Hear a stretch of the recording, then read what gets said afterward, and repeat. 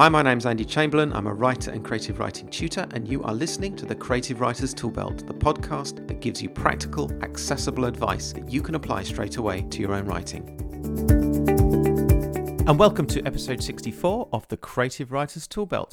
This is the first of two episodes where we're going to be looking at some of the techniques and strategies that you can use when you're researching and planning your book, and especially the setting of your book.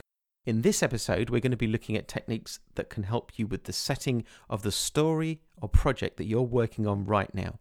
In the next episode, we're going to be looking at the kinds of things that you can do to help you invest for projects that you're going to be working on in the future, maybe months or even years into the future. So for this episode, we're going to start with research. How does it work? What are the problems you have to look out for, and how could it inform your writing? We're also going to be looking at how we can be respectful to those who we ask to help us with our research. And then we're going to touch on ways in which we can use reasoning to reinforce the credibility of the setting in our book.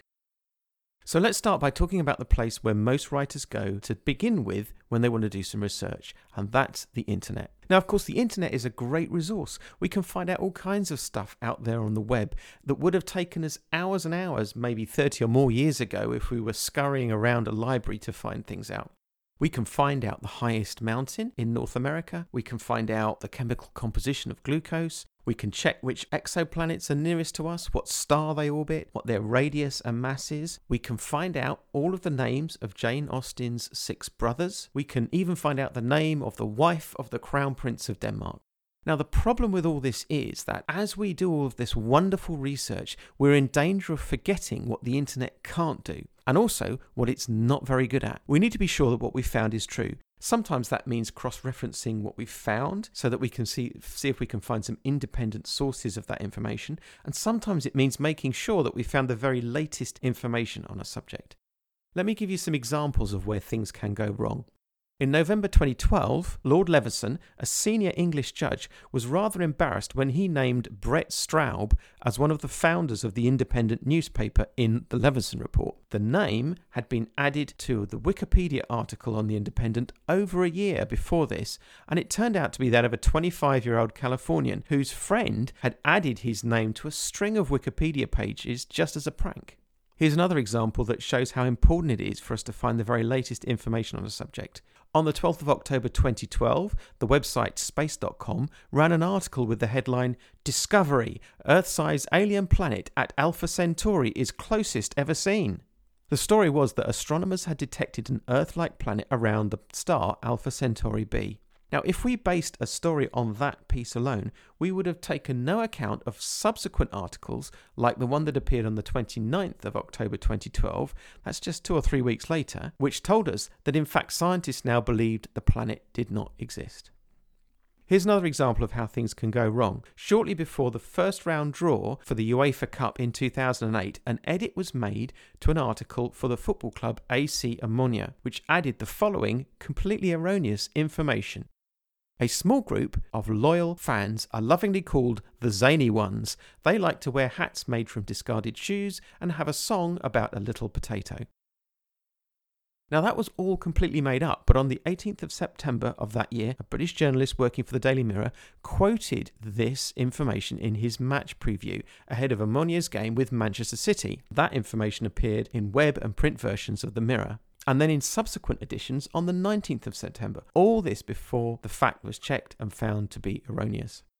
And just today, 1st of May 2016, as I prepared for this podcast, I read an article on the BBC website telling me that tributes for the actor Bob Hoskins were suddenly appearing on Twitter, even though Bob Hoskins passed away 2 years ago. And it turned out that for the last couple of days, his name has been trending as hundreds used Twitter to pay their respects. Now, it turned out that the confusion may have started after a lot of people started sharing an old BBC news story about Bob Hoskins' death. And then clearly some fans thought that this meant that he'd only just died.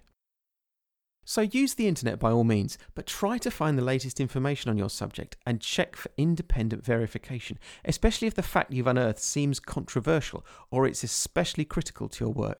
In addition to this, we need to make sure we're aware of the difference between fact and opinion. Let me give you some examples. Here are 2 facts.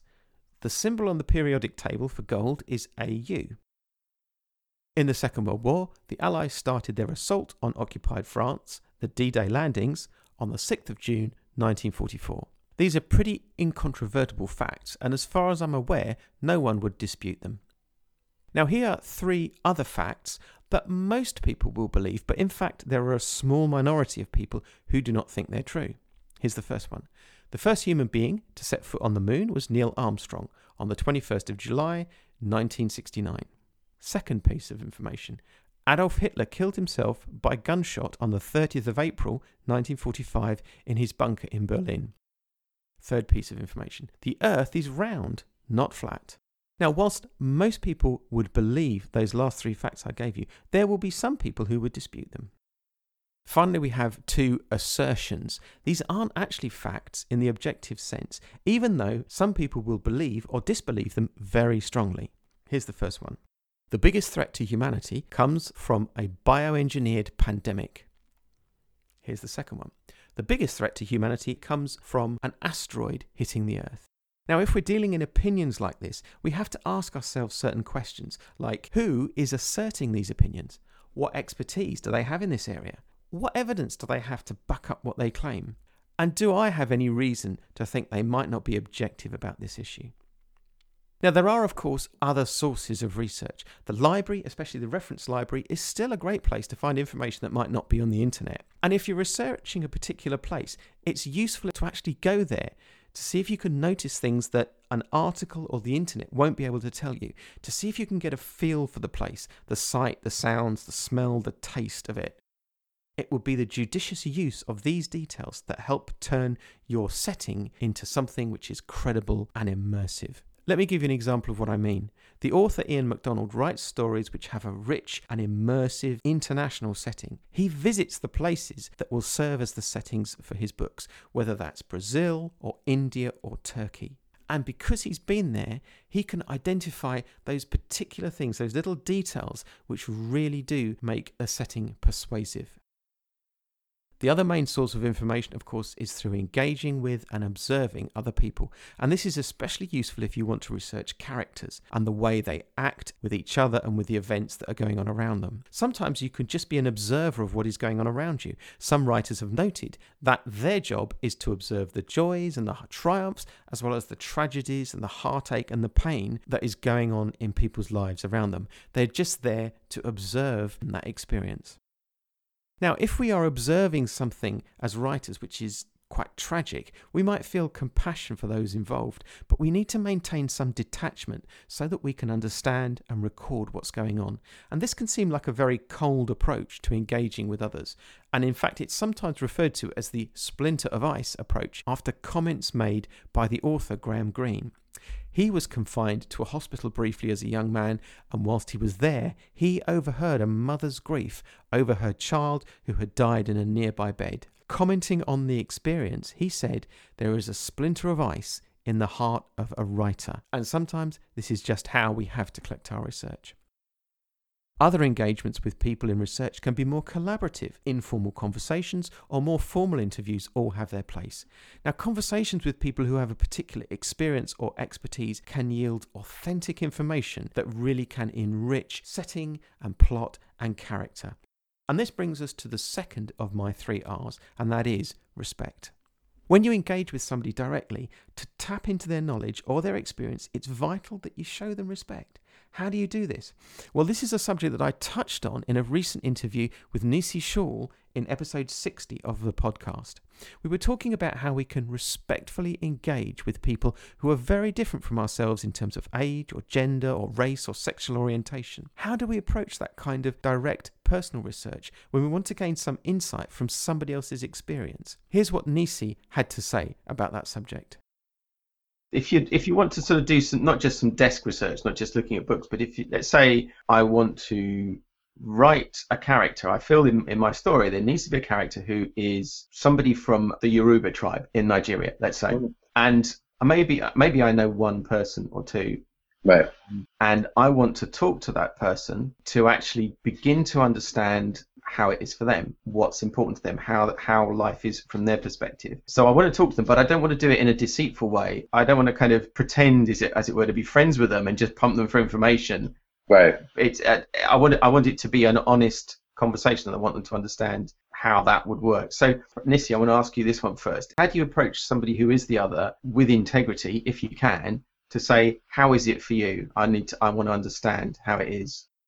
With respect for their expertise, for their knowledge. Yeah. You're right that you don't want to just pretend, because when I was little, there was this thing called National Brotherhood Week, sort of like 1 week of getting invitations to lunch where people they would be asking me all sorts of rather invasive questions about my experience. So with respect, also with the idea that there should be some give and take here. So okay. Often I will recommend people, suggest this themselves.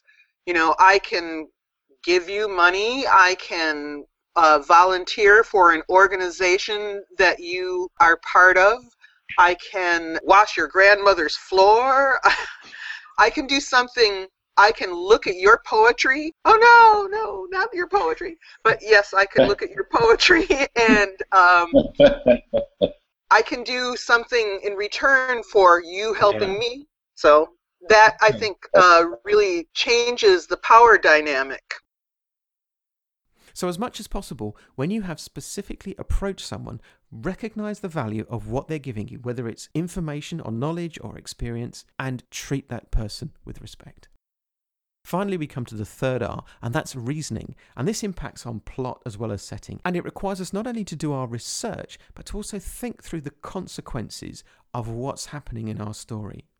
In my recent interview in episode 63 with the writer Peter F. Hamilton, he talked about the importance of reasoning out the most plausible setting and plot. Working out detail across the whole range of different aspects of setting, culture, economy, social forces, technology, everything.